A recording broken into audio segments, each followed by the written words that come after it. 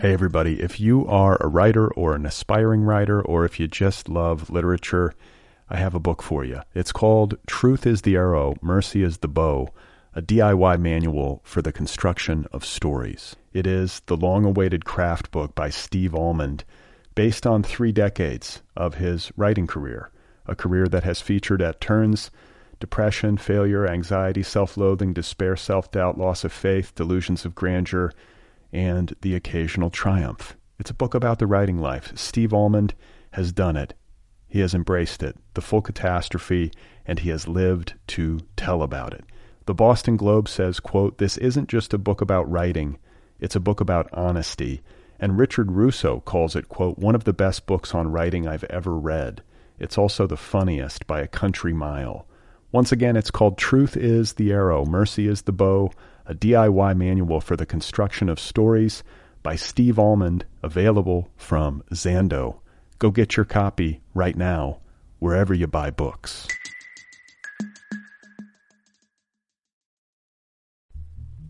Hey everybody, today's episode is brought to you by Counterpoint, publishers of The Disaster Tourist by Yoon Ko-un.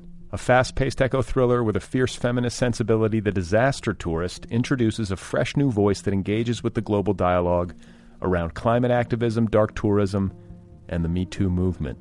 Yona is a top representative for Jungle, a cutting-edge travel agency that specializes in tourism to destinations devastated by disaster and climate change. At least she was, until she found herself at the mercy of a predatory colleague. Now on the verge of losing her job, she is given a proposition. Take a paid vacation to the island of Moy and pose as a tourist to assess its profitability. When she uncovers a plan to fabricate an extravagant catastrophe, she must choose: prioritize the callous company to whom she has dedicated her life, or embrace a fresh start in a powerful new position.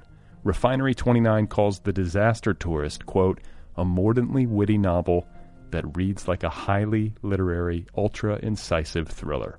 So if you're looking for an elevated end-of-summer beach read, don't miss The Disaster Tourist. On sale now, wherever you buy books. Low in the bar below the surface of the ocean and possibly lower than the bottom of the volcano, so that you can look over and Hey folks, how you doing? Welcome to the Other People Show. I'm Brad Listy. I'm in Los Angeles. It's good to be with you. Thank you for listening. I have Sabrina Ora Mark on the program today. She has a story collection out from Dorothy. It is called Wild Milk. And it is one of these collections that got incredibly effusive rave reviews. And I was supposed to have Sabrina on this program a while back. She was supposed to be here in person. She actually landed in Los Angeles with the intention of coming over. But sadly, her grandmother passed away that same day. So she had to basically cancel all of her plans and turn around and fly back home.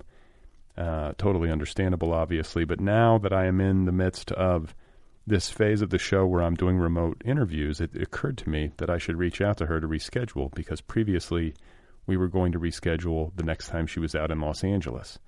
So Sabrina Ora Mark and I coming up in conversation momentarily. I do have some mail from a listener named Christine. She writes, "Hi Brad, I was listening to your interview with Jean Kyung Fraser this evening when you said that you want to know where people are listening from. So, hi from the small rural town of Westport, Ontario, Canada, population 500. I love your podcast. I listen to it when I run. The only way I can exercise is if I have a reward system in place. Listening to other people is my reward. My husband and I own a small book and record store. One of my customers recommended your show to me about a year ago, and I've been listening ever since. Thanks from a fan out in the middle of nowhere. All the best, Christine." So along with her email, Christine sent me a photo from, I think, her route that she jogs up there in Canada. And I love this. I don't know why this gets me so excited, but I thought I would mention it to everybody listening, that if you want to send me photos of where you're listening to the show, that would make me happy. Can we entertain ourselves with this? Is this possible? What I'm thinking is that you could tag the show on Twitter at otherppl, or you can tag the show on Instagram at otherppl.podcast, and we can all use the hashtag, hashtag where I'm listening. Does that make sense? Anyway, Christine, I appreciate it. It's lovely to hear from you and to see where you're listening from.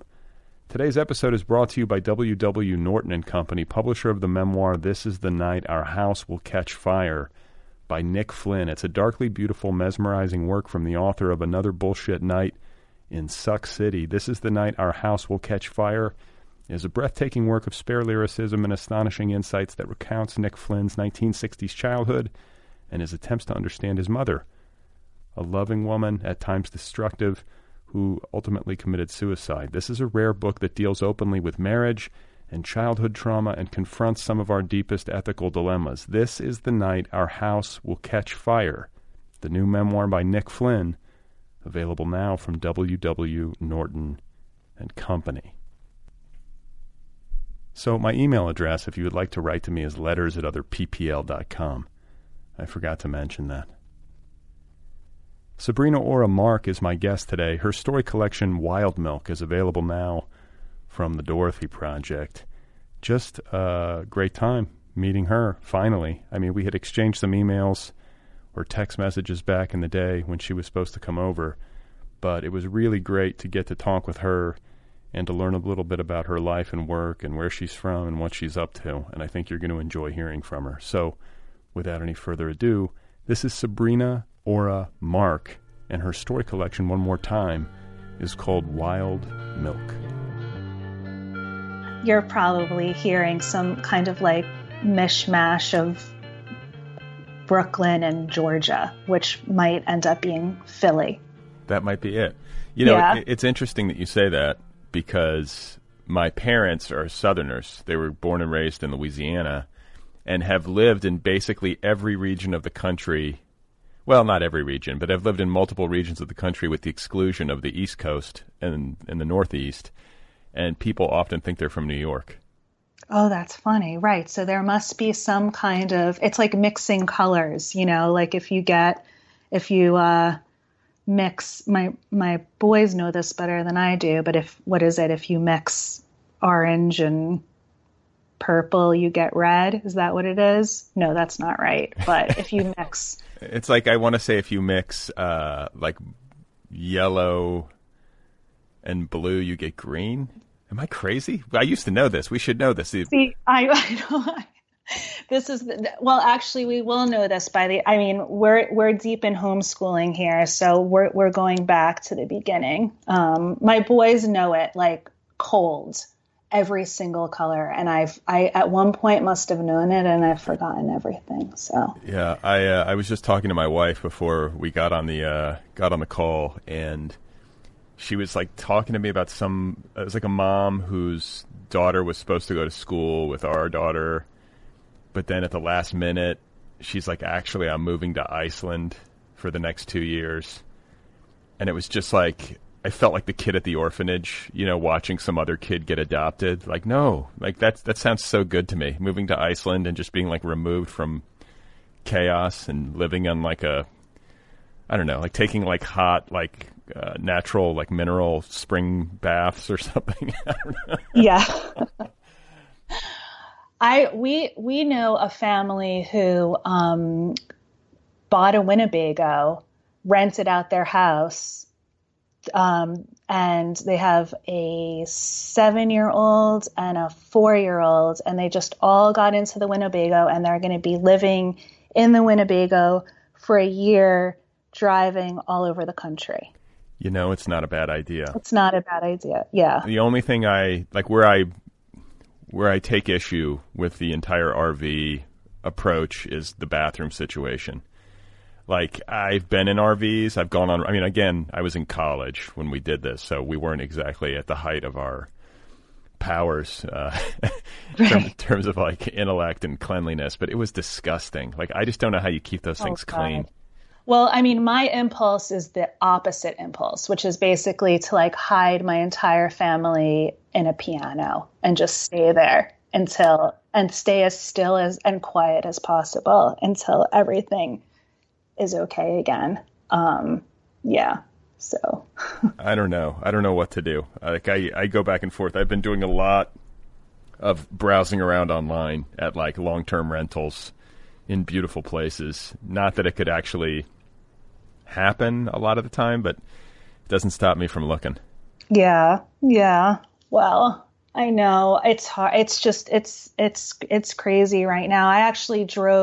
We drove from Georgia to New York. My parents are in New York. My mother, my stepfather, and my sister. And I had my sister's like in the middle of a health crisis, and so we drove to New York to help out, and just going through. I mean, it's only 5-6 states, like 15 hours of driving, but even that, just the fact that like we got in the car and drove and drove and drove, like gave us all a certain amount of peace, I think. And it felt relatively safe, actually. Like we masked up, and I'm sure nobody in New York was happy to see my Georgia license plates, though. Whatever, New York. It's not like New York is some sort of safe zone. I mean, that place has got a higher concentration of cases than anywhere, right? True. I think I think things are much better there now. I think, but who knows? I mean, who knows day to day? So. Can I ask you some logistical questions about that road trip? Yes. How do you go to the bathroom on the road? Like, do you just go into the gas station and mask up and hope for the best? We masked up. We stopped at, so instead of stopping at gas stations, we stopped at rest stops, and it's just much airier. And it seemed like in a lot of the rest stops, a friend of mine told me to do this. She was like, just stop at the rest stops. They're just bigger. We got to one rest stop, and my 7-year-old like looked around, and he was like, "This is so beautiful." I was like, which part? He's like, "It's just beautiful. It's like a museum. It's like a museum in here." And it was just very like, I mean, it was just a big kind of echoey space with bathrooms, which I guess to him is like a museum. Yeah, no, I get it. Yeah.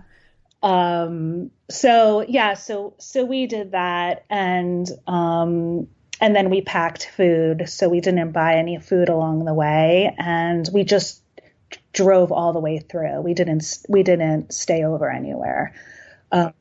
So yeah. May I ask, is your sister doing okay?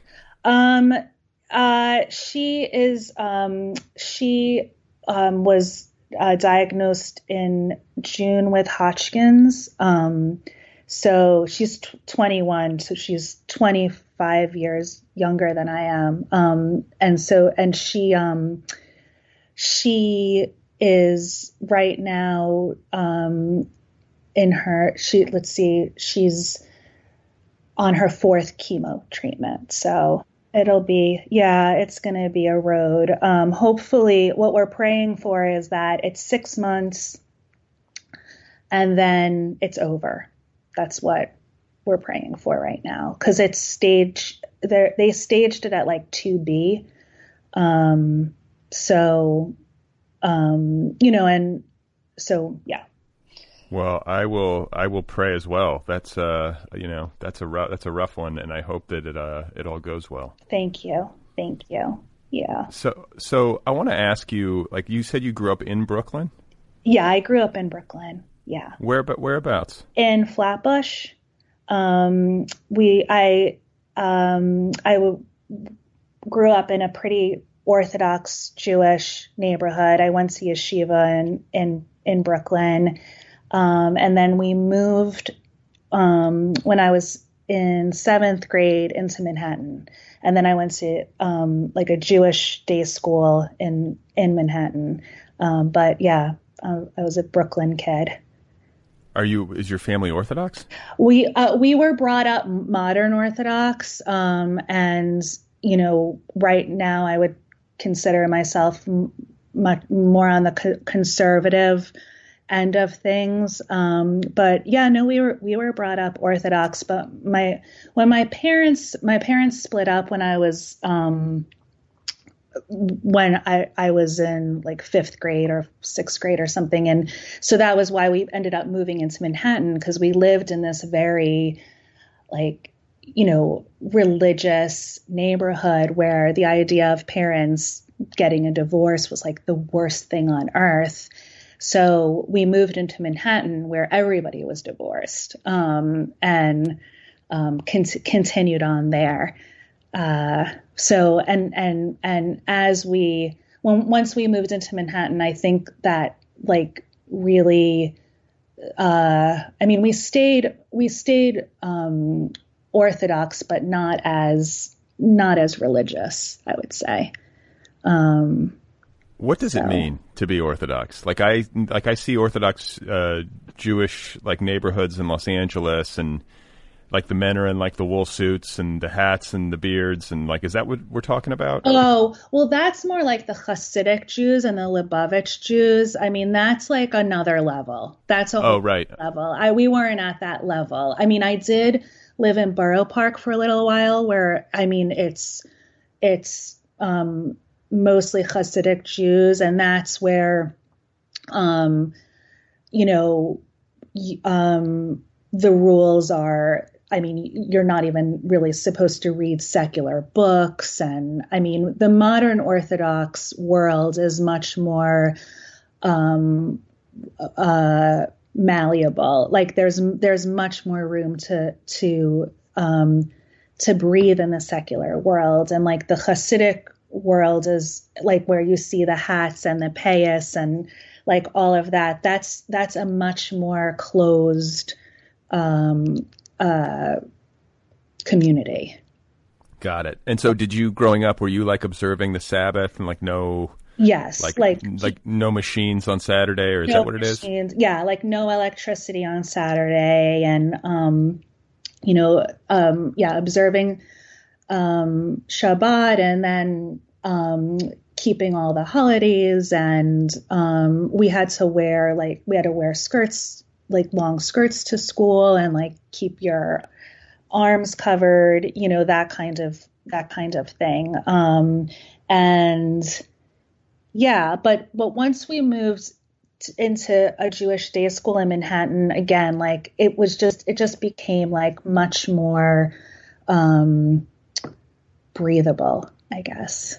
But I studied half the day. I studied Torah and the Talmud, and I learned, we studied Hebrew, and so half of the day was all like religious subjects, and then half of the day was secular subjects. Got it. And where in Manhattan were you living? So my dad lived in Greenwich Village, and right by NYU, right across the street from Tisch. And then my mother lives on the Upper West Side, and they're still both there. Yeah. Okay. And so, do you, like nowadays, like have you been, like do you go to Israel? Have you been, and like do you still observe? Yeah, we do. We do Shabbat, but I don't keep it like I used to. And we do all the high holidays. So like Yom Kippur and Rosh Hashanah, like those are the high holidays. And then we always do, Passover. I usually go to one of my parents. And we actually went to Israel a few years ago, and we're a multiracial family. My husband's Black, my kids are Black.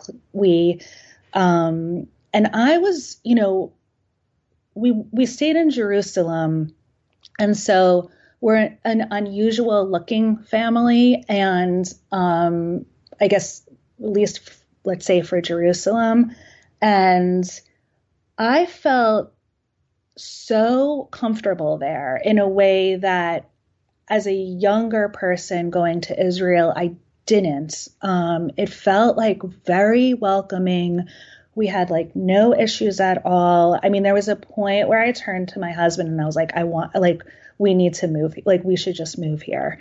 And I don't think we ever could, but I have family who lives there.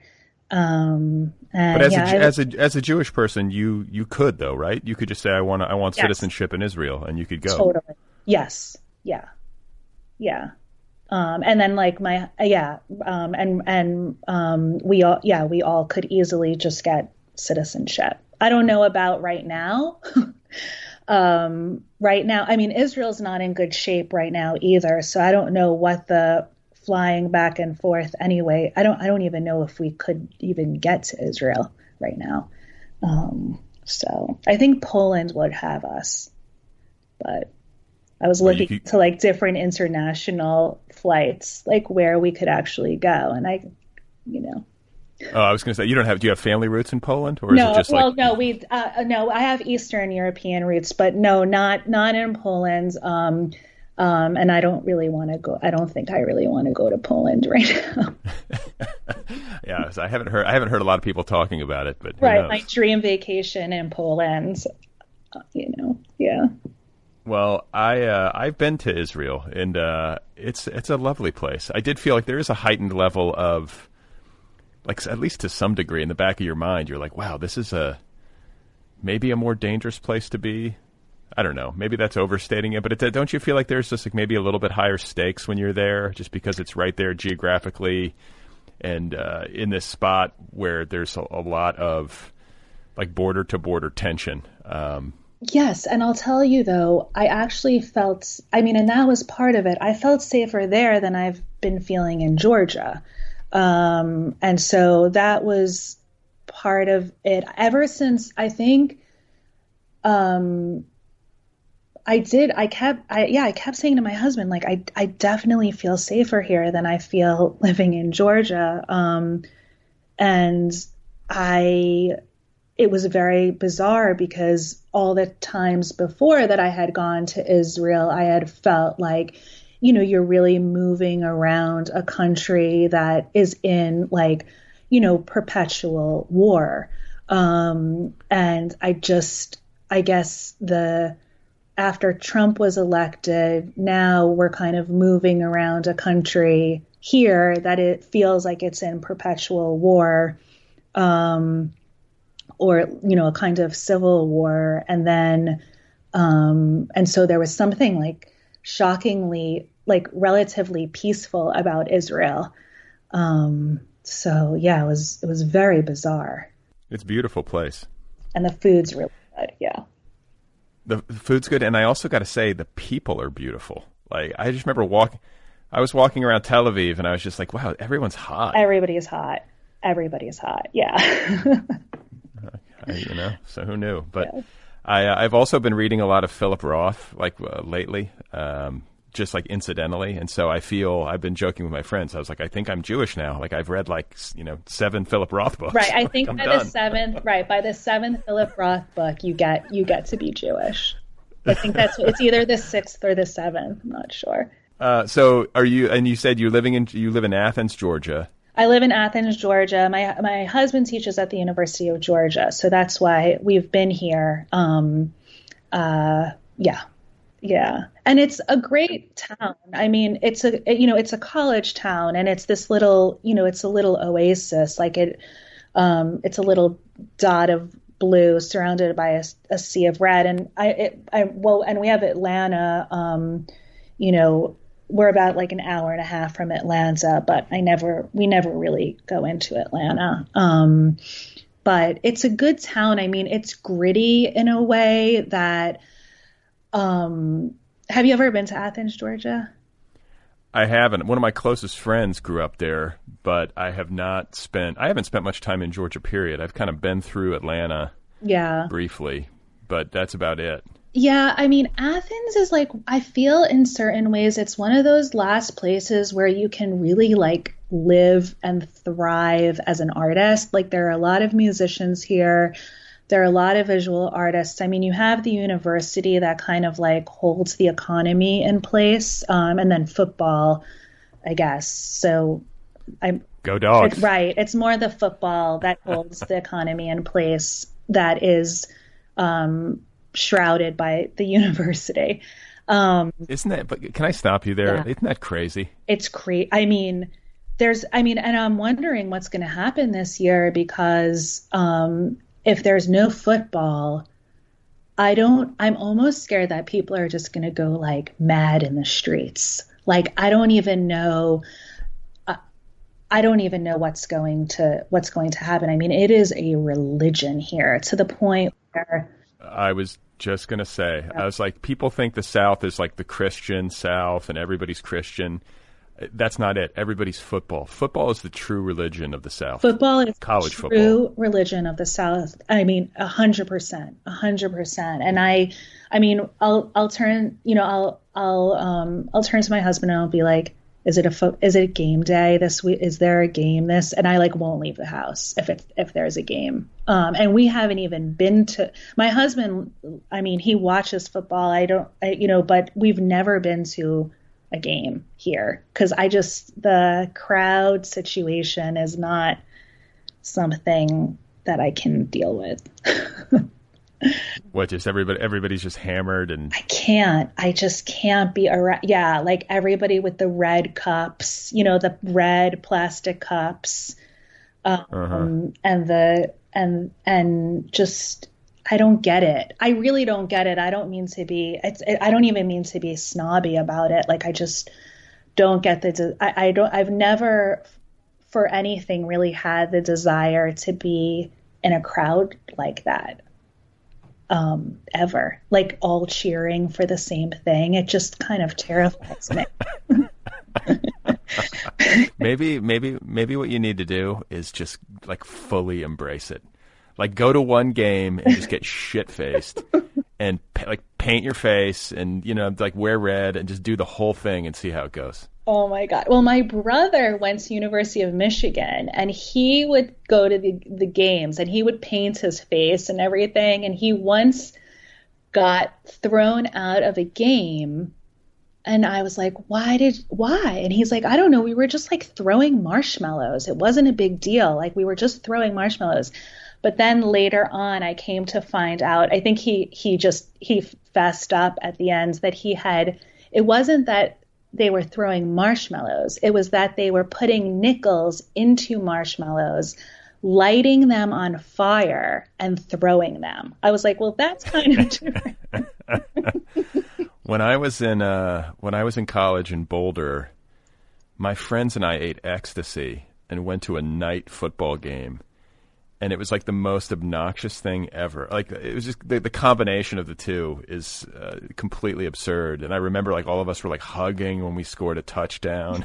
It was that was like that's my key football memory from college was like basically being on like a rave party drug at a game, like sitting in the end zone seats. Oh, that's funny. That's really funny. Yeah, we didn't. I mean, I went to an all women. I went to Barnard, so there was, we didn't, and I didn't even know that Columbia had a football team. So there was no football. I mean, I think they have a football team, but we didn't. I spent my entire 4 years of college not knowing there was a football team even. So wait, forgive me. I'm like, I should probably know this, but Barnard College is like the women's college attached to Columbia. Yes, is that right? Yes. Yeah. Barnard College is the women's college attached to Columbia. Yeah. So it's right across the street. So there's like Columbia University and then there's Barnard College, Columbia College, Teachers College, JTS, like all these other colleges inside of the umbrella of Columbia University.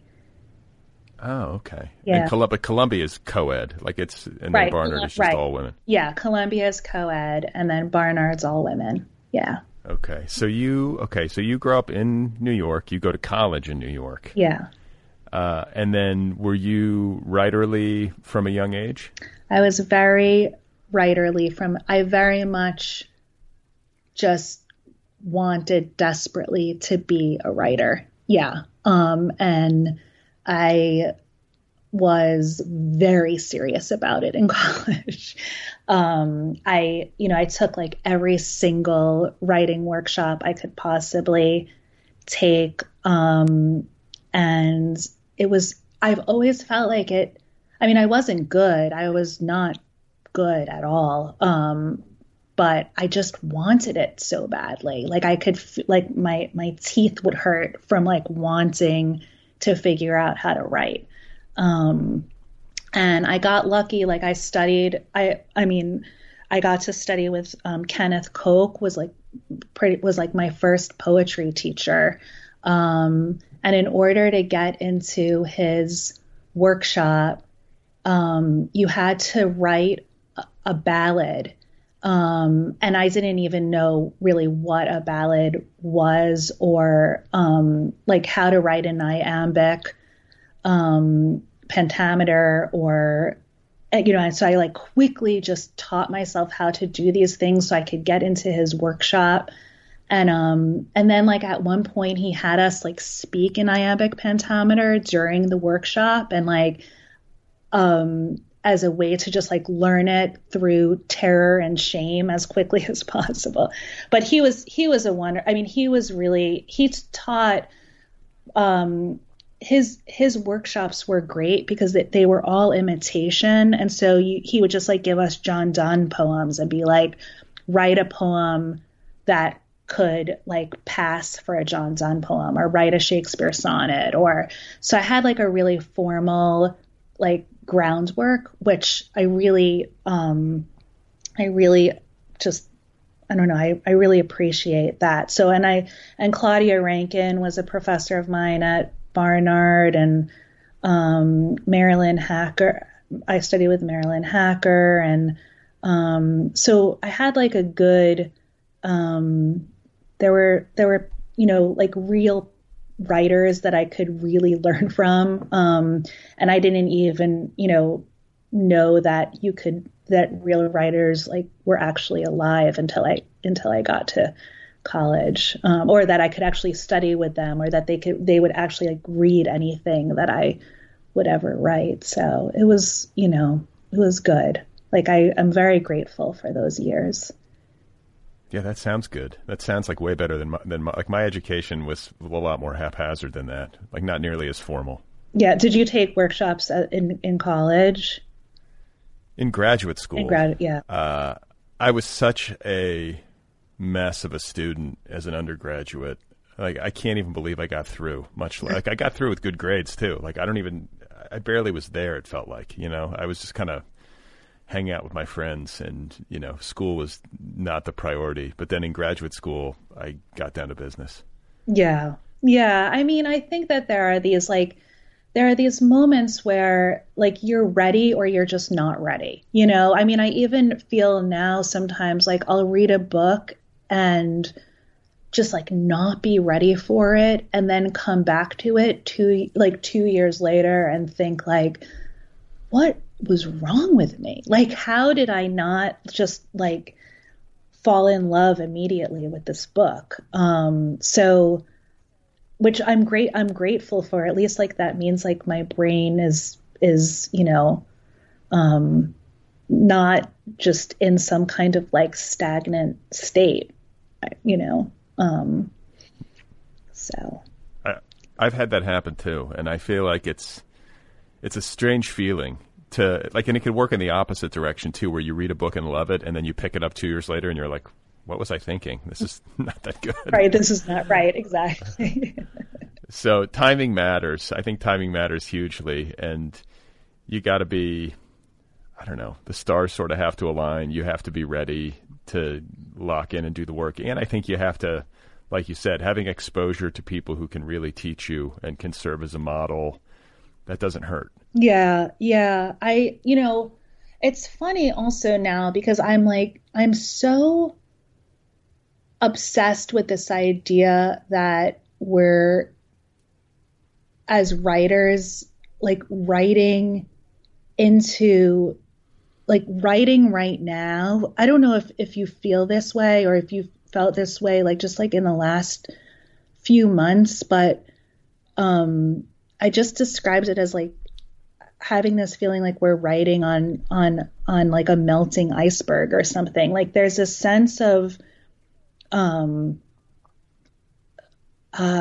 like we're in this really weird time where language somehow is like just in some kind of like crisis, like rebirth state. I don't even know what. But I feel like the materials that I'm used to working with all the time, like just the words themselves, like feel weird to me. And I keep asking my students, I'm like, is there a way to like, I mean, I know there's no equation for this, you know, but like, is there some, like, what is happening right now to language? I just, you know, like, what time are we in? And like, what does it even mean to be like reading something right now or writing something right now when everything just feels like it's in this like really intense shift? But there's also like, it feels kind of like doomsday-ish, but it also feels like a kind of freedom also, you know, like where like you're writing into this new future. And you don't know like why you're writing it or for who you're, you know, like it's kind of impossible to know like what the idea of a goal has kind of like dissipated. I don't know if you feel that way too. I do. And I think like, as you were talking, like the word fatalism was coming up in my brain. And I was thinking also, I guess like to me, this is just me reflecting on recent writing experiences. It was just like, whatever you have to say it. Like, who cares? And also like time is short. That was kind of the emotional vibe, which I guess should always be the case, but it feels heightened or something. It's like, you know, you say writing on an iceberg, that resonates. And, you know, why hold back? And also, why work on anything that doesn't feel like life or death to you? You know, not to be melodramatic, but just, it should really matter. And I struggle a little bit because I'm thinking about, you know, the word career, you know, as a lot of writers I think do, like how to sustain this. And I think sometimes if you're a fiction writer, you know, you're trying to work, or I guess nonfiction, you're trying to work and produce books regularly. And to do that, you might have to sometimes, I think, sort of force it a bit or move yourself in the direction of some imaginative project that's fun, but maybe the stakes aren't the way that I was describing earlier. Mm-hmm. I don't know. I don't know if I'm making this make sense, but it's a struggle for me to think about how to keep working and to sustain that level of intensity, because to just write and not have the stakes be high like that, it doesn't really interest me that much. Yeah. I feel you on that. I mean, and I also think like that too is a kind of strange freedom. Like, even though it's there's the pressure, there's also the feeling of like, I'm just gonna say this. Like, I just have to. I also feel like when I hit 42, I was like, screw it. I'm just saying it. I'm sorry. Like, if anybody's like going to be brokenhearted by it, like everybody will live. It'll be okay. And I think like there was something that I was afraid of, like in my 20s and 30s, that I'm just like no longer afraid of, even before like the pandemic. And I don't know, I just got much braver, I think, in my writing. Well, I think you can feel. I feel that, and I think like part of it has to do with just the time, like the actuarial nature of being in your 40s. I mean, it sounds sort of cliche, but I just turned 45, and I'm like, okay, like that went fast. Like the next 45, if I'm lucky enough to have them, are going to go really fast. So get to it, you know, like who cares? Like it's all going to be gone in a blink. You know, you might as well just say what you need to say. Yeah. I know. Well, when was your birthday? August 1st. Oh, so that was, happy birthday. We're almost, I just turned 45 in June. I think at 45. Yeah, 45.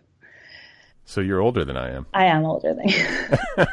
You're so old, man. I'm so old. I'm just, yeah, I'm very.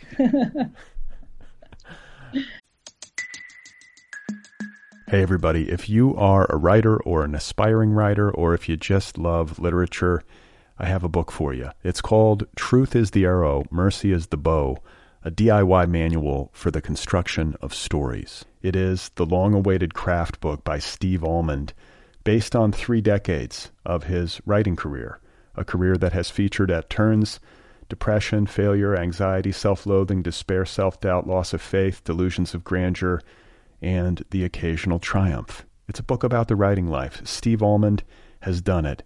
He has embraced it, the full catastrophe, and he has lived to tell about it. The Boston Globe says, quote, "This isn't just a book about writing, it's a book about honesty." And Richard Russo calls it, quote, "one of the best books on writing I've ever read. It's also the funniest by a country mile." Once again, it's called Truth is the Arrow, Mercy is the Bow, a DIY manual for the construction of stories by Steve Almond, available from Zando. Go get your copy right now, wherever you buy books. I want to ask you about your fiction. And yeah. I just talked to an author named Hilary Leichter, who incidentally is a Jewish girl from the New York area. Yeah. But she wrote Yeah. You're familiar with her? Temporary, right? Yeah. I love her book. Okay. Interesting. Because, you know, I don't mean to make too close of a comparison, because obviously your work is distinct, but I just think that there is like a kind of like purely imaginative mode that you're both able to work in that I'm fascinated by and envious of. And I'm curious to know about how you do it. Like that's how I feel in reading your work, is like I'm trying to like game it out in my head. Like, how is this done? It doesn't seem as maybe clear to me as more realist fiction might seem when I'm reading it, if that makes sense. Yeah, for me, everything is about like just shifting ever so slightly off center. So like, so for example, I do have moments where, my imagination will kind of like run wild, but it feels like a kind of a way for me to get through 1 minute, like to get through a particular moment. So for example, like there was a point where I was going to so many kids' birthday parties. Like my kids, it was like a birthday party every like two birthday parties, every weekends, where you just, and my kids were little, where you have to stay with them. And like at first it seems sort of fun, and then it just gets really strange and boring. And I remember I was at this one kid's birthday, and the parents played this game. The kids played this game where it was called like Pass the Parcel. I don't know if you know this game, but like they wrap a present like 1,000,000 times, and then they pass the present around and around. And like each time the music stops, another kid has to like unwrap another layer, and then unwrap another layer, and unwrap another layer, until like finally like they unwrap the last layer, and it's, like a little a thing of candy or a plastic duck or something.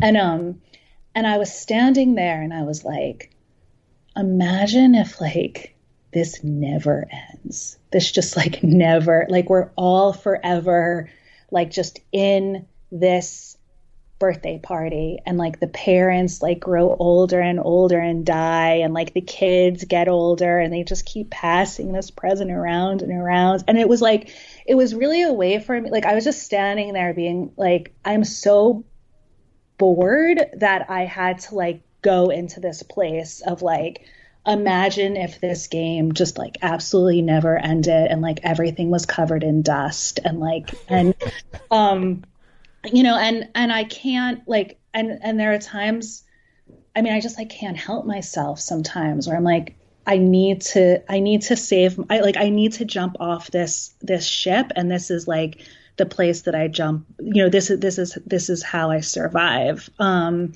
So there's that, like, where I'll just, like, if you just change like the smallest rule, like where everything is exactly the same, but for the fact that the kid's birthday party like never ends, just that one simple difference, like obviously everything changes. And so I'm really fascinated by that, like how, you know, the slightest tear can just change everything. I mean, and there are times though right now where I feel like, what small thing went wrong? Like what one, like, was there this one little tear where like we accidentally like all slipped into like the wrong timeline or something, you know, and now that's our reality. Are you talking about like the modern political context? Yeah, just like the world, America as we are living it right now, like feels like the part where you say this kid's birthday party is like never gonna end, you know, like we right. Actually shifted into the wrong timeline. So it is actually bizarre to like, there is something about like working in surrealism or like working in magical realism or now where it almost feels like you're doubling up, you know, like you have reality which feels surreal. So what do? You like write surreal on top of the surrealism. Like that's just too much surreal. That's too much. So I've been thinking about that. I mean, I'm not quite sure how we get around that, but there's this story that I've been thinking about just so often just in the past few months called Dog Days by Judy Budnitz. Have you ever read that story?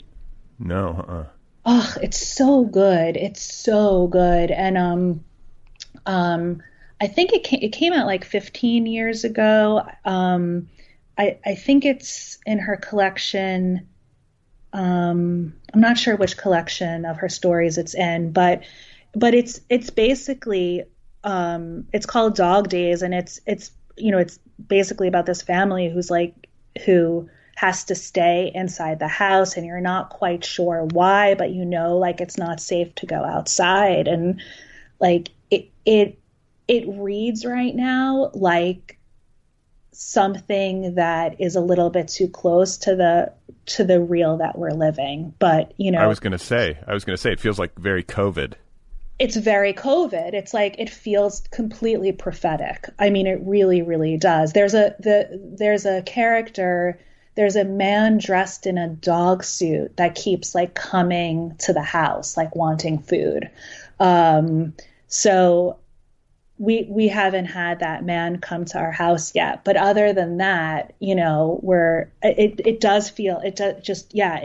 felt very prophetic to me. And as each day goes by, I'm like, oh, we're getting like closer and closer, like inside this to being inside the story. But I highly recommend it. It's it's a beautiful story. And so you have training from your college days in poetry? Yeah, I very much like started as a poet, and then I got an MFA in poetry also. And in my graduate program, it was very much like the poets are the poets, the fiction writers are the fiction writers. Like, you know, where did you go? To Iowa. And so it was like very much like divided by genre. I know there are a lot of MFA programs that have fiction writers take poetry workshops and poetry writers take fiction workshops, but there was very much like you had to kind of stay in your lane. And what happened with me really was that I was writing these prose. I have two collections of prose poems, and I was writing these prose poems and writing these prose poems. And then I had Noah, my first son, and I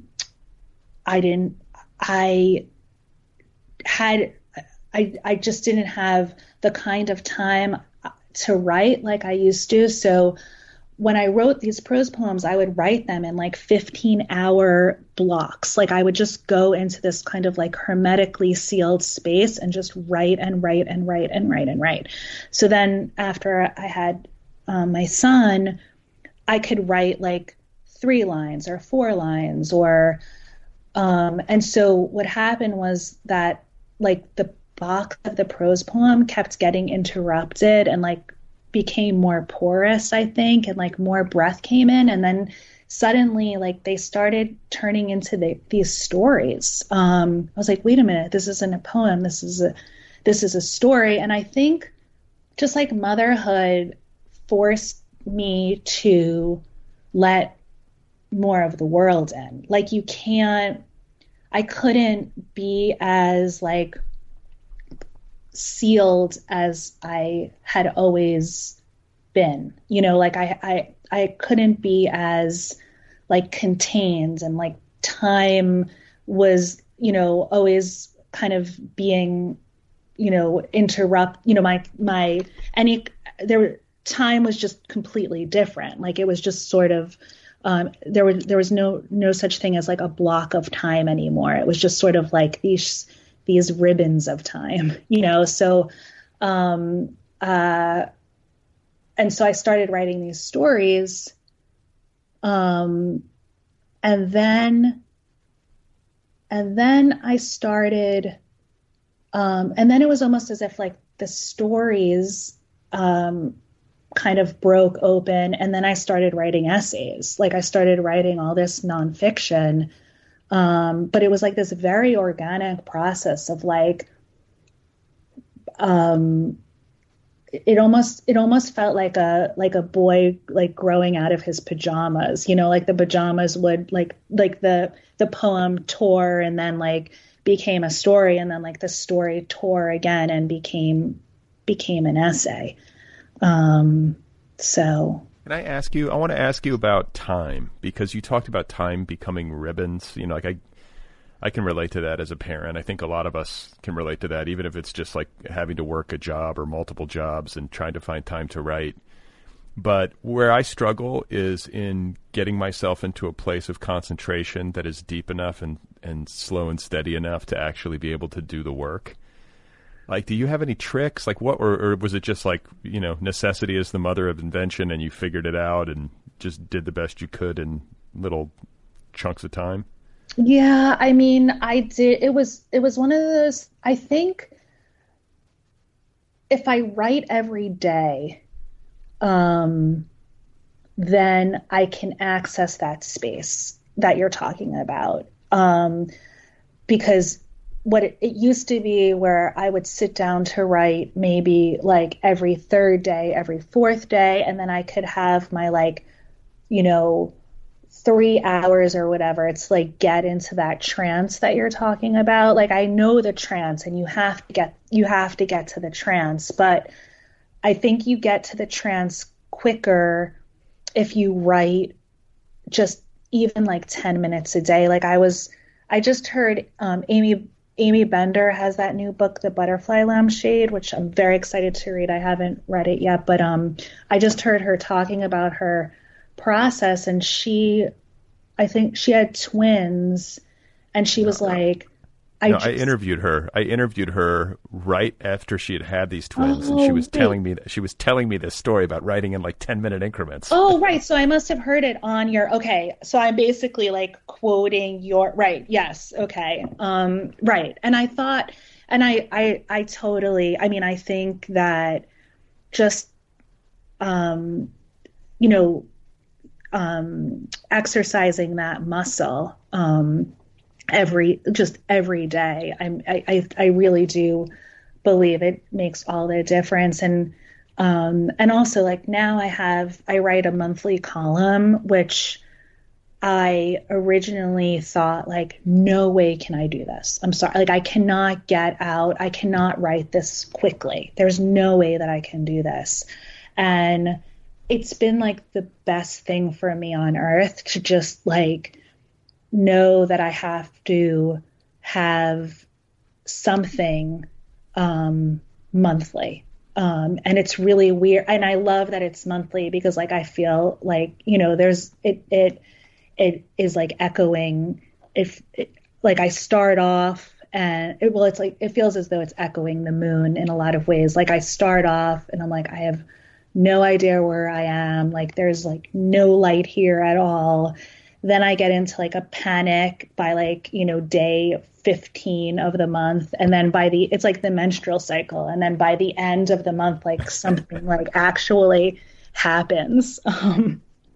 So that's been, I mean, I'm good. Deadlines are very good also. I mean, like if you can even like, I don't know, create your own like secret deadlines, I feel like that's always been, I've always worked I've always worked very well with deadlines. Yeah, I think so. I think having accountability to somebody, even if it's like, you know, if you're thinking of it in terms of your editor or your readers, you know, they're expecting something, and if you don't produce, then you're going to be disappointing someone. Like that's not always the worst thing in the world to have that kind of incentive structure. Right. I think the terror of disappointing. I have a wonderful editor, and I love her so much and I keep thinking like this next essay that I hand into her will like make her not love me anymore, and so I have to make sure, you know. And this is at the Paris Review, or this is at the Paris Review, yeah. And her Nadja Spiegelman's my editor, and she's like heaven on earth to work with. So yeah. Well, that's good too. If you have like an editor who you admire and really like respect and like, then yeah, you want to please that person. I think it's good to write kind of for the approval of one person. Like that kind of makes sense to me. Like writing to somebody, I don't know if that's exactly how you do it, but it kind of narrows things down in a nice way. It gives takes some of the pressure off.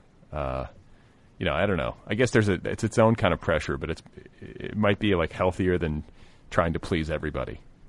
Oh, 100%. I mean, I think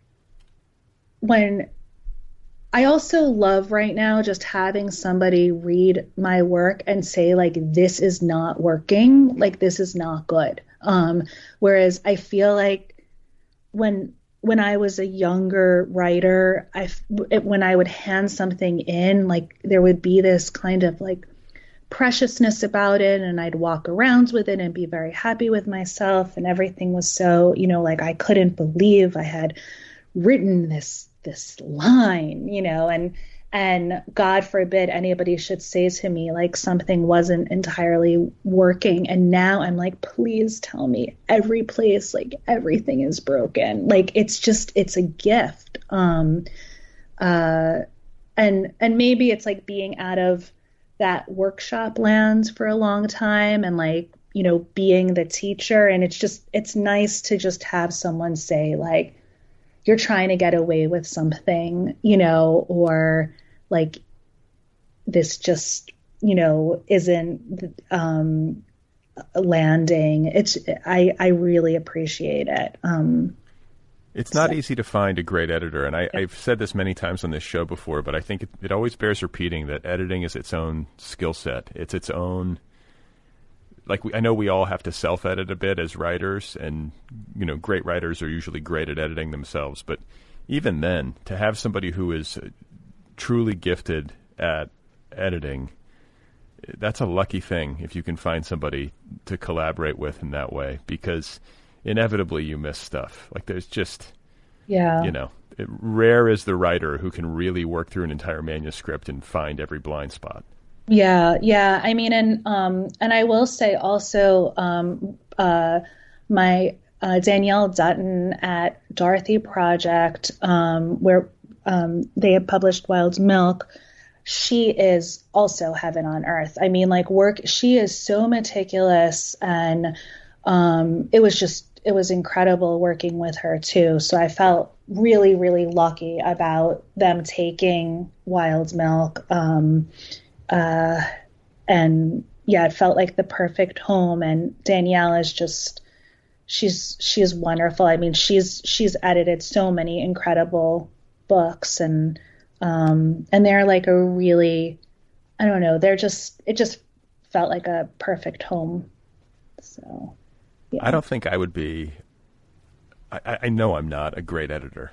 Like, I cannot imagine having like multiple manuscripts and having to kind of go through like just the level of thought that it involves to do it well. I'm just very impressed by people who can do that. Yeah, I think about I don't. Yeah, I think some of I think it's really about like figuring out like how you can get into like how you can get inside the voice rather than like superimposing your own voice on top of the voice, right? Like, so it does require like a certain amount of ventriloquism, I think, to be a good editor. Like you need a particular ear, and like the ability to speak in multiple languages. Like if you're working with multiple writers, and I think it's different from teaching writing. Sometimes I'm afraid, like I'll say to my students, like I have these, I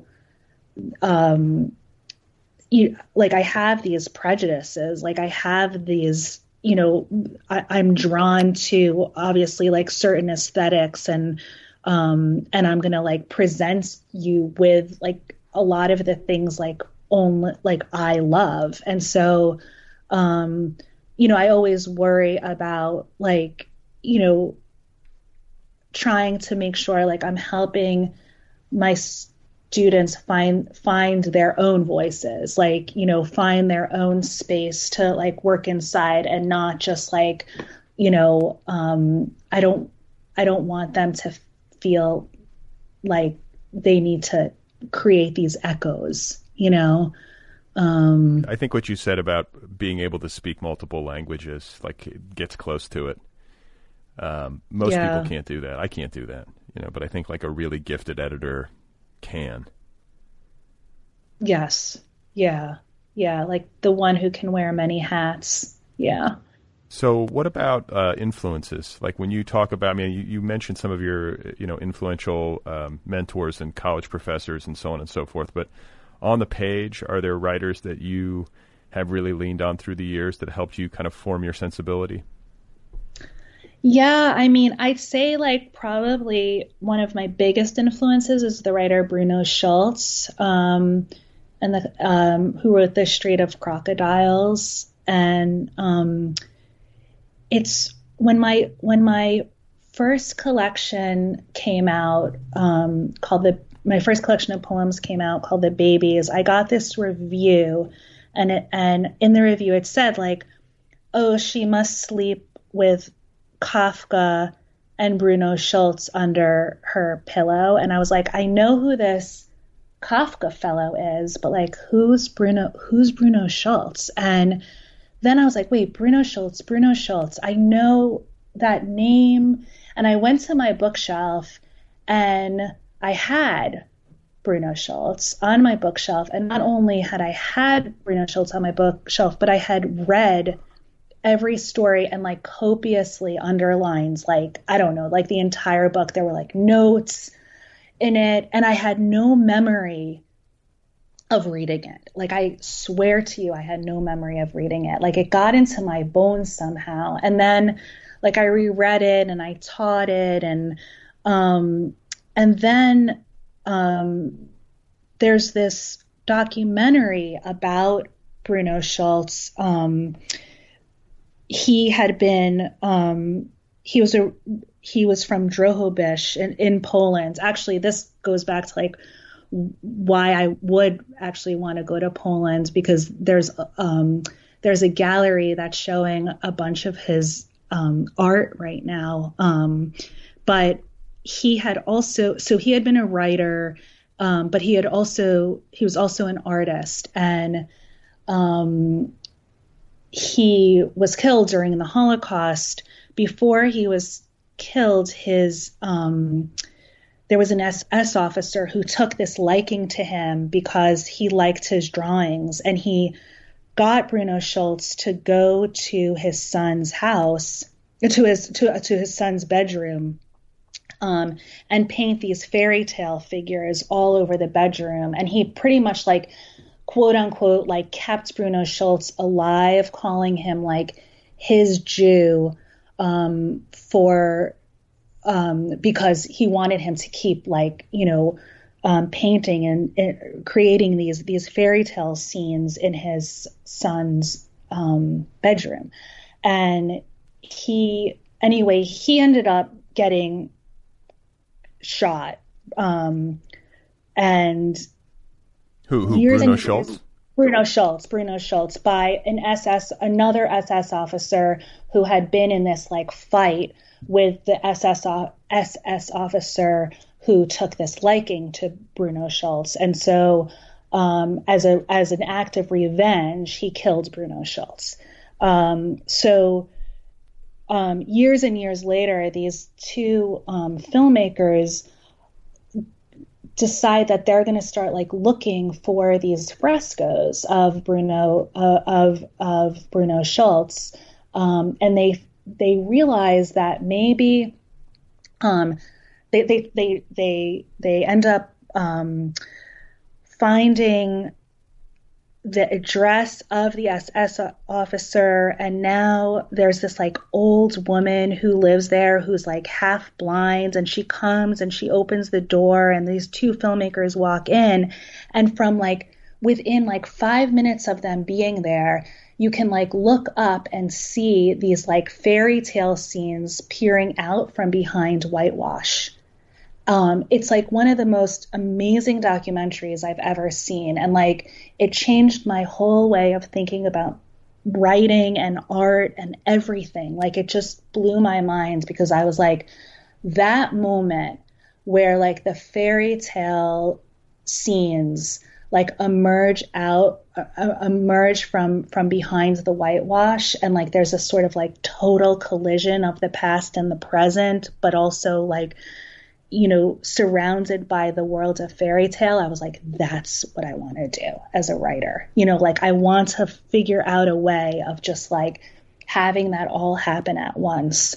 And I don't know, like, Bruno Schulz is just, has been, like, near me, from even before I could remember that he was, that his writing was near me. So I'd say, he's one of, like, by far my biggest influences, and then Kafka, and Gertrude Stein. Why Gertrude Stein?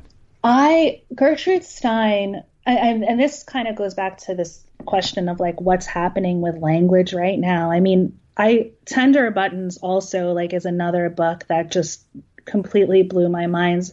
When I used to teach as an adjunct, like, I would bring it to my undergraduates, and they would all, like, hate me for bringing in Tender Buttons. But I think about, like, Gertrude Stein, like, as a Jewish lesbian living in Paris, like, she's, like, on the precipice of 2 world wars, and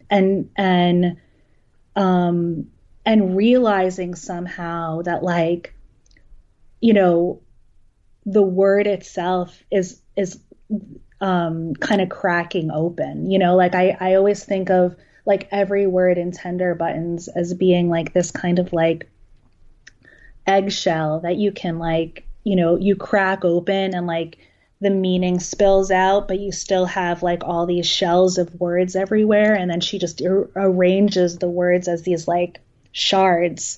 And that too, like, to sort of be writing in that space where, like, language is in this state of I don't know, just almost like barely knowing itself, just fascinates me. I feel like that's about as good of an explanation of influences as I've heard maybe ever on this show. Like the Bruno Schultz story in particular. Like, do you have, I mean, it seems like you would, just based on the imaginative quality of your work and the sort of surreal mode that you work in, but do you have, like, spiritually speaking, like a belief that there might be some actual connectivity between him and you?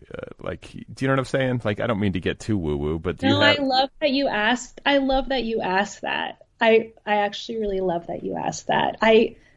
It's something that like flickers around like the edges of my mind. Like, what if, like, I wonder, maybe I was like a mouse or something that lived in Bruno Schultz's house in a past life. Like, that's the most I can come up with. But I do, I love that you asked that. I don't know. I mean, I want to believe, like, I think voices maybe holding each other, or carrying little pieces of each other into a kind of future. And if, I mean, and that's the thing that I always think about, like, with writing, like, what's your goal? Like, what do you want? You want the fame and the fortune and the, like, the lights and the, and the furs and the diamonds, or like, do you just, and I've never thought about anything like that. Like, that's all I want.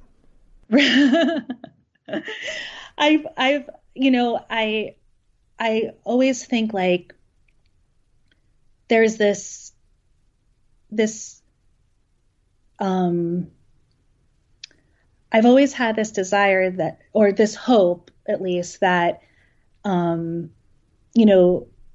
that there's like this one word that, like, you carry forward, like, into some kind of future, and then, like, that other word takes on, like, the shape of another word and another word and another word, and to be part of that, to me, feels like really incredibly magical. And I think if I didn't have that, and I didn't have that feeling, I'd feel just total despair.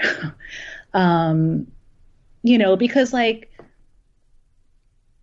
if you want to, I think writing is probably the wrong way to go if, like, you want to be, if you want the lights, the shiny objects, but I don't really, but the other thing is, like, I would absolutely, like, have no idea what I would do if I wasn't a writer. Like, I would want to work in the post office probably, but now it looks like the post office isn't doing so well. But I like the idea of, like, stamping packages. That would be my other career. Stamping packages? Yeah, like, just, I like little packages, like, mailing them. That is sort of nice. It's like a nice, like, utilitarian, like, you're doing something. I kind of felt that way about delivering pizzas. Like, this is like, people like to get packages. People like to get pizzas, It's like, there's worse things you could do with your time. Totally. Yeah. When did you deliver pizzas? College. Yeah. And I was just talking to an author who wrote a book called Pizza Girl, Jean Kyung Fraser, not too long ago. We were talking about our shared love of pizza delivery, like the joy of it. It's a good job. Yeah.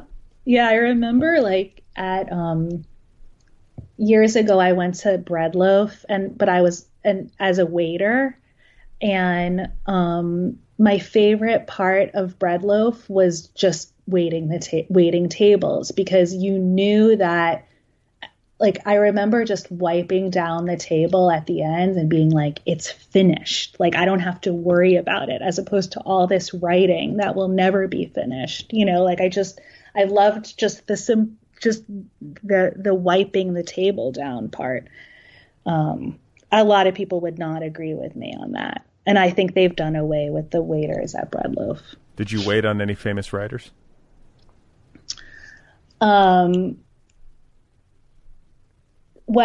Dean Young had been my teacher at Iowa, and I did spill. Well, actually, he spilled the creamer like all over the floor, but I ended up having to clean it up. So that wasn't a great moment. Let's see. I loved working with Dean Young. I just didn't like the creamer part. Did I wait? Well, Bridget Pagine Kelly was there at the time. Who else? No, I don't think I didn't really. I mostly just waited on like other up and coming writers. And this is kind of like this is a random related question, but for somebody who grew up in Manhattan, do you have like memories of ever seeing anybody notable on the streets of Manhattan in your youth as you're like moving around or when you were at Barnard? Well, so my dad lived around the corner from Tower Books.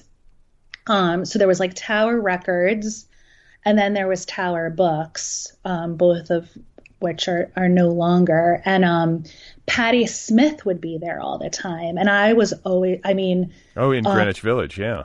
Yeah. And I mean, Patti Smith, like in terms of influence, like, oh God, I love Patti Smith so much. And I love her now even more than like I love her in her 20s and 30s. Like I love her as like this older woman writing these like beautiful memoirs. I think she's definitely, and I would see her all the time, just shopping for books.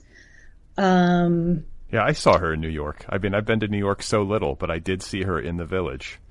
Yeah. And I was like, holy shit, that's Patti Smith. It was just like, in passing, she was just cruising around. I think because she's sort of like a regular person who is incredibly famous, who is also a regular person. And a true artist. Like I read, true artist, yeah. I read Just Kids, and it's like, it almost feels like reading, it's reading something in another time, but it almost feels like another planet, this idea of like being able to move to New York and scrape by, and like what an artist's life, like what an art life she's led. Yeah, and that was the thing that I was saying before, like about Athens, Georgia. Like there is something, you can't do that in New York, and you just can't do. I guess you can, maybe you can, but I don't know a lot of people who can. But there is something about Athens at times that like reminds me of what maybe like the East Village had once been. And there is that sense of like, I don't know, there's that space, that space to create that feels very different from most other places I've ever lived in.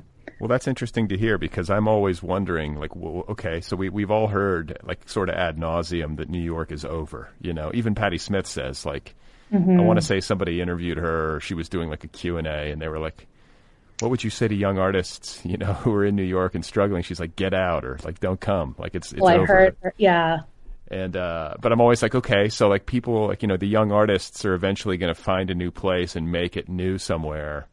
And I feel like by the time I hear about it, or by the time anybody hears about it, it's already sort of over. But I'm always wondering, like, where are they right now? What's the place right now where the living standard is good enough, but the rent is cheap, and it's sort of a groovy little community, and somehow the people come together and interesting stuff happens? Like, where's the scene?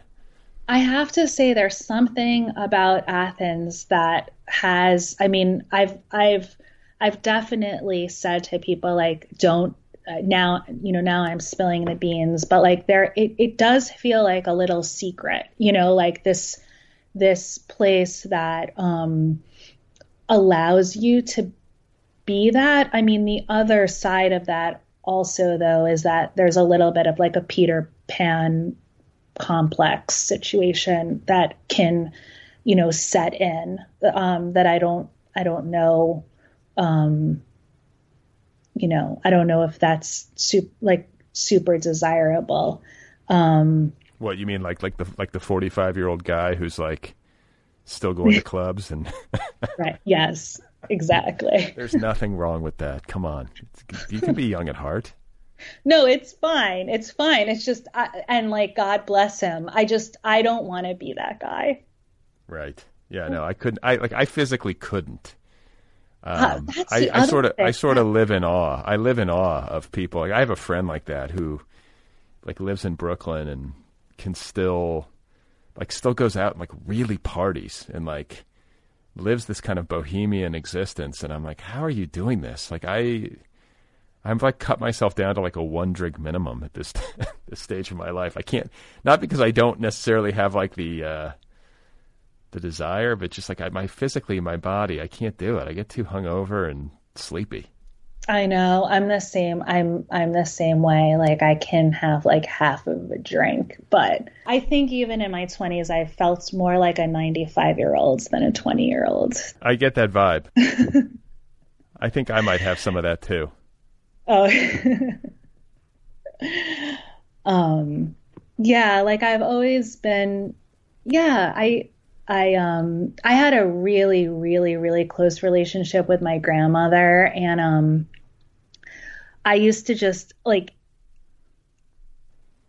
all I wanted was just to just sit in my grandmother's kitchen and just like talk to her until like I would go visit her in the morning, and this was like through college, and I would go visit her in the morning, and I remember like the sun would like slowly, it would start off really bright, and then just like slowly it would get like, dimmer and dimmer and dimmer. And then we would just be like talking in the pitch black, just like talking.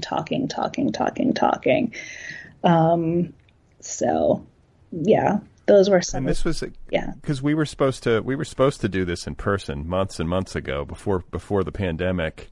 Yeah.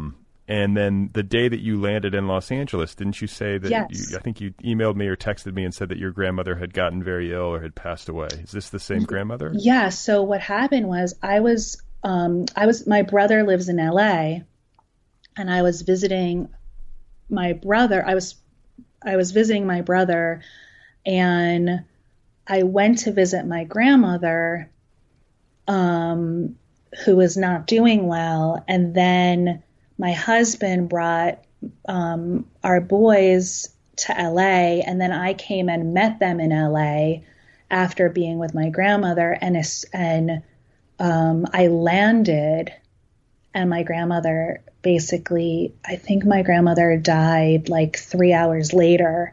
And so my brother and I got back on, and that was the day I was supposed to come. Yeah. And then my brother and I got onto a plane and just went straight back to New York. Yeah. Yeah. Wow. She was my person. Well, my condolences. Yeah. I mean, I've gone, I think it was about 2 years ago. I'll say though, I mean, she was 94, and she like really had this like absolutely beautiful life, and she died in her bed, surrounded, she was with my father and my stepmother, and she did everything. She was ready to die, like she did everything she wanted to do. And, I don't know, like I've never known anyone who was so, I think, at peace with her life and dying. And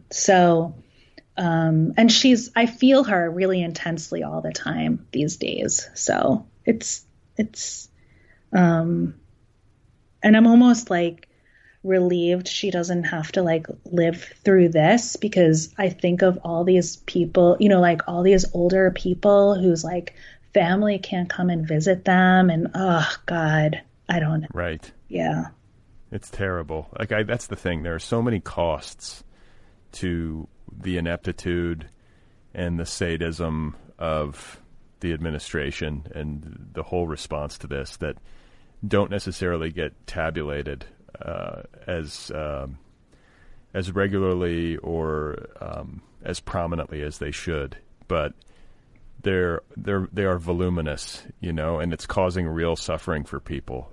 Not just people getting sick and dying, but people being cut off socially, people not being able to see their grandchildren in their golden years. That's like valuable time to lose. And that makes me so pissed. I know. See, that's the thing. Like, I'm just thinking of like the older people and the kids, like right now in terms of like who's really going to, I really do wonder, yeah, like even for my parents, like how long is this going to go on for? Like how long will they, lose out on, traveling, visiting the grandchildren.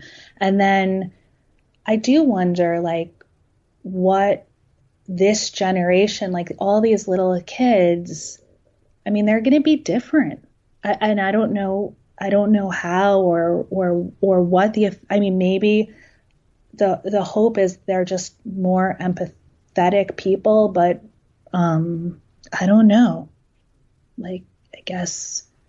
I've been wrestling lately in like really broad brushstroke kind of simple ways with people who, for whatever reason,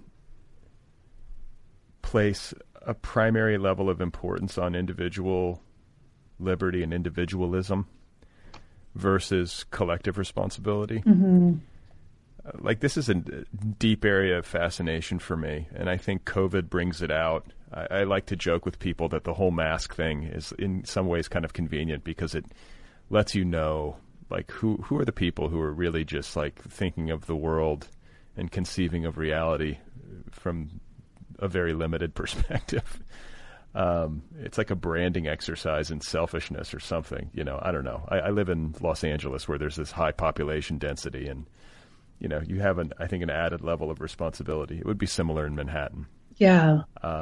But I guess I know some very good people, like friends of mine, who really do view the world through the lens of the individual primarily. Like, that's the deepest reality to them, is like their individual freedom and their individual interests. And I totally see it the other way. And so when you talk about this generation of kids and how it might affect them more, like, I think we can have good faith arguments on policy differences. I don't think there's one political party or one person or one ideology that,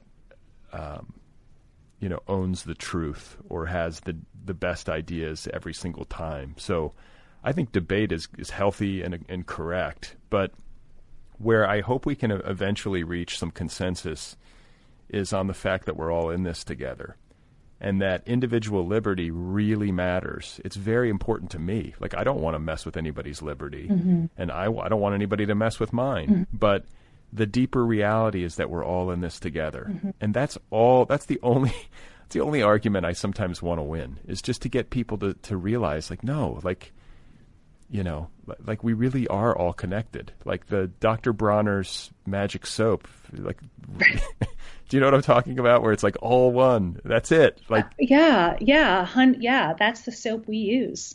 There you go. Yeah, if this doesn't teach us that we're all breathing the same air, literally breathing the same air, then nothing will.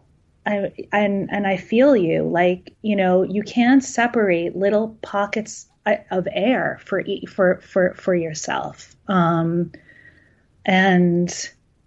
I do really feel you. And I do wonder, like, when you think about the whole idea, I think of freedom, like, is just the word itself it almost like has taken on this strange like a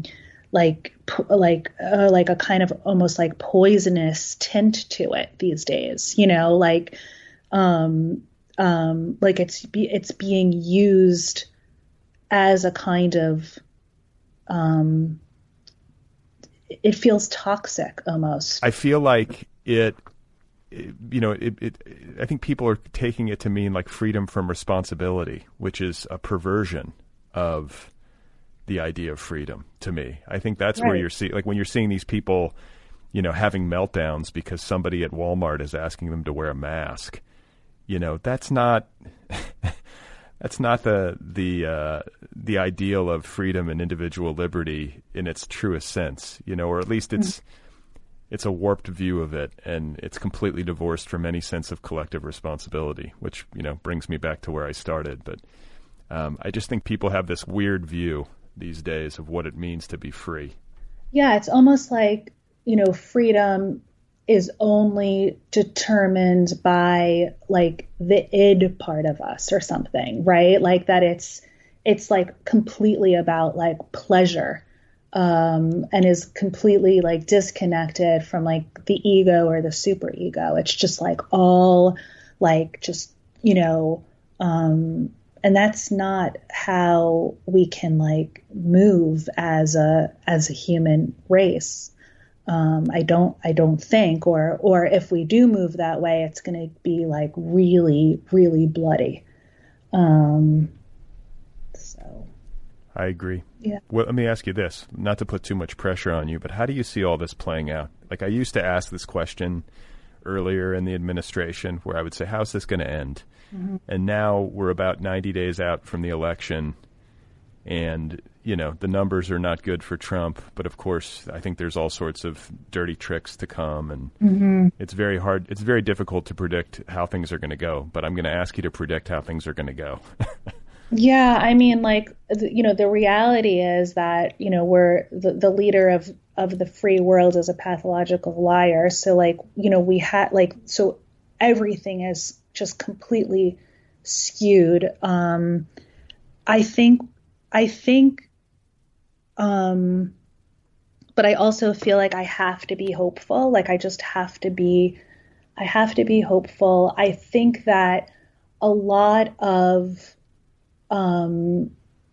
institutions like that we have always relied on or thought that we couldn't like live without in a particular way are going to be rethought. I do think that there's going to be like a lot of rewriting. I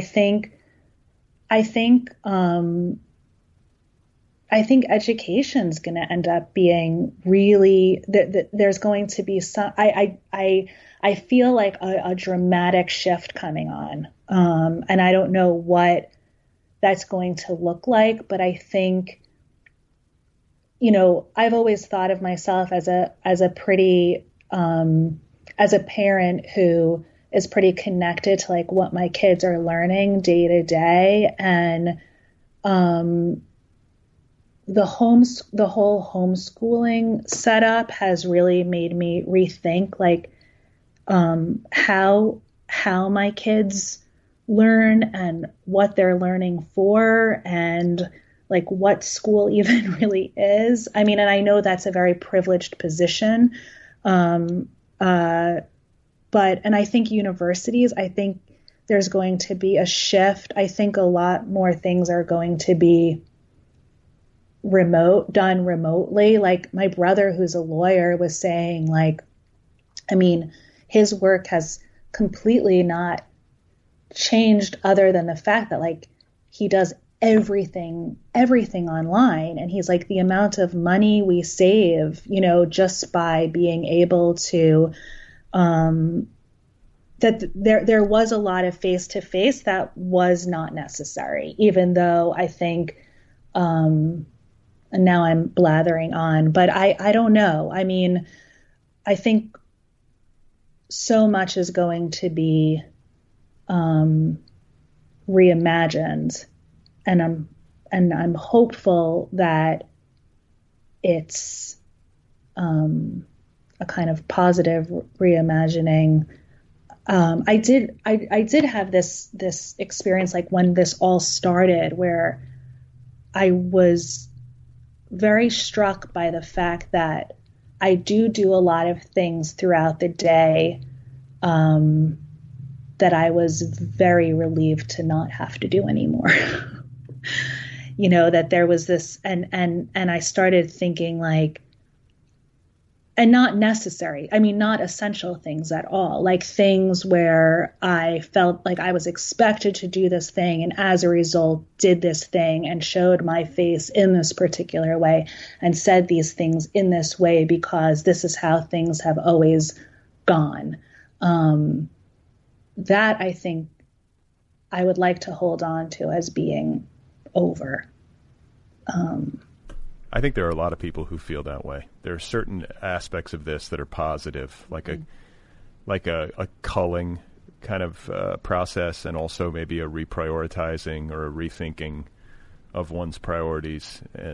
Like I was saying the other day, maybe on the show, even something as silly and simple as like giving myself haircuts. I was like, why have I not been doing this the whole time? Yeah. I've been spending like hundreds of dollars a year on haircuts or whatever it comes out to. And I'm like, I don't need to do that. I could do this. Like, I didn't even think about it. You know, you just kind of go through your life and getting coffee from the coffee shop. And there have been all these different little parts of life that have sort of peeled away, and it doesn't even matter.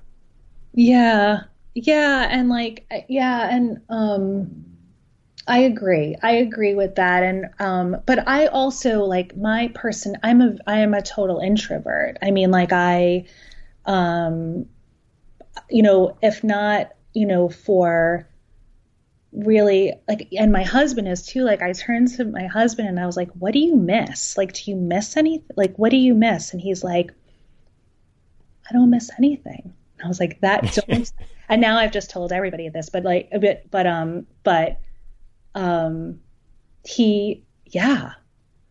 I kind of, I get it. I mean, I miss the library desperately. I miss going into bookstores desperately. And I miss like just easily traveling to see my family, and friends. That's not nothing. Nothing. Yeah. Everybody gets to miss different things, but I do think that introverted people, and I count myself, I can be a little bit of both, but I definitely lean more introvert. And I think that for people like us, quarantine is an easier fit. Yes. Like where the introverts are gonna, you know, win this plague. Yeah. So are you working on any writing? I mean, do you have time in the midst of homeschooling and all that, you know, the new situation entails? Like, are you working on another book? Yeah. So right now I have the monthly column. So I've been working on that, and it's going to be a book. So I had sold it in June. So happily, so all the essays that have been appearing in the Paris Review on fairy tales and motherhood, those are all going to be collected into a book. So I have two more months with the Paris Review, and then I'm going to spend a few more months writing more essays to add to the book. And then I've also been working on some stories, but the essays keep me pretty busy. I'm definitely writing at a faster pace than I actually have, faster than I can actually write. So, I'm usually pretty slow, but this has been pushing me.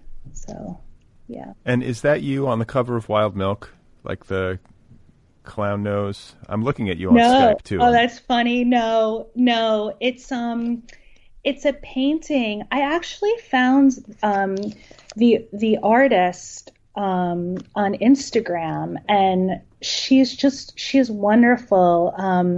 Her name is Li Shan Chung, And I don't even know how I found her on Instagram, but she does like all these paintings of a lot of like crying women. And then there was this one, excuse me. And I thought, oh, I love her. Like, I love her sad eyes and her clown's nose. And then when I sent the art to Danielle Dutton at Dorothy, she was like, this is the cover, like 100% this is the cover. And it was really cool because the artist is like a younger artist. And, you know, she was really excited about, you know, having her painting as a book cover. So it all worked out really, really well. That's awesome. Yeah. Well, it's been such a joy to talk to you. This has been fun in the midst of the pandemic, and congratulations to you on Wild Milk. Congratulations on the new book and the column at the Paris Review, and best to you and yours in Athens, GA. Thank you, Brad, so much. It was amazing talking to you. Thank you, and be safe and sound. All right, guys, that's Sabrina Aura Mark. And I will agree to being safe, but I will not agree to be sound. I draw the line there. Sabrina's story collection is called Wild Milk. It's available from the Dorothy Project. You can find Sabrina online at sabrinaoramark.com. You can follow her on Twitter at AuraMark. The book, one more time, is called Wild Milk. It's a story collection by Sabrina Aura Mark. Go get your copy right now. The Other People podcast is offered freely. All episodes, every single one of them, is available to you for free. It's a listener-supported show. If you like the show and you can support the show, do that at patreon.com/otherpplpod. That's patreon.com/otherpplpod. If you want to get some Other People gear, if you want a t-shirt or a hoodie or even a tank top, you can do that at the show's official website, otherppl.com. Just look over in the left sidebar. You'll see a little picture of a t-shirt. Click on that. You'll get some apparel. It will be a rewarding consumer experience. If you want to write to me, the address is letters@otherppl.com. letters@otherppl.com.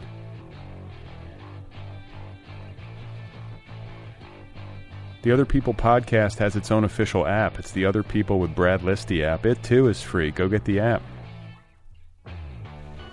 You can follow the show on Twitter at OtherPPL or on Instagram at otherppl.podcast. I don't run those accounts, but my social media director, Joseph Grantham, has it all under control. Why don't you send some photos of where you're listening from? Use the hashtag #WhereI'mListening. I'm pretty sure next time on the show it's going to be Nick Flynn. Things could change. Everything's fluid right now. It's August. It's the dog days of summer. Nobody knows what's going to happen. Who did Biden pick as his vice president? Should I make a prediction? I can't predict. It's hard to say. Why do I feel so stressed out about this? When is it going to end? I just want it to be over. I think we all feel that way. Okay.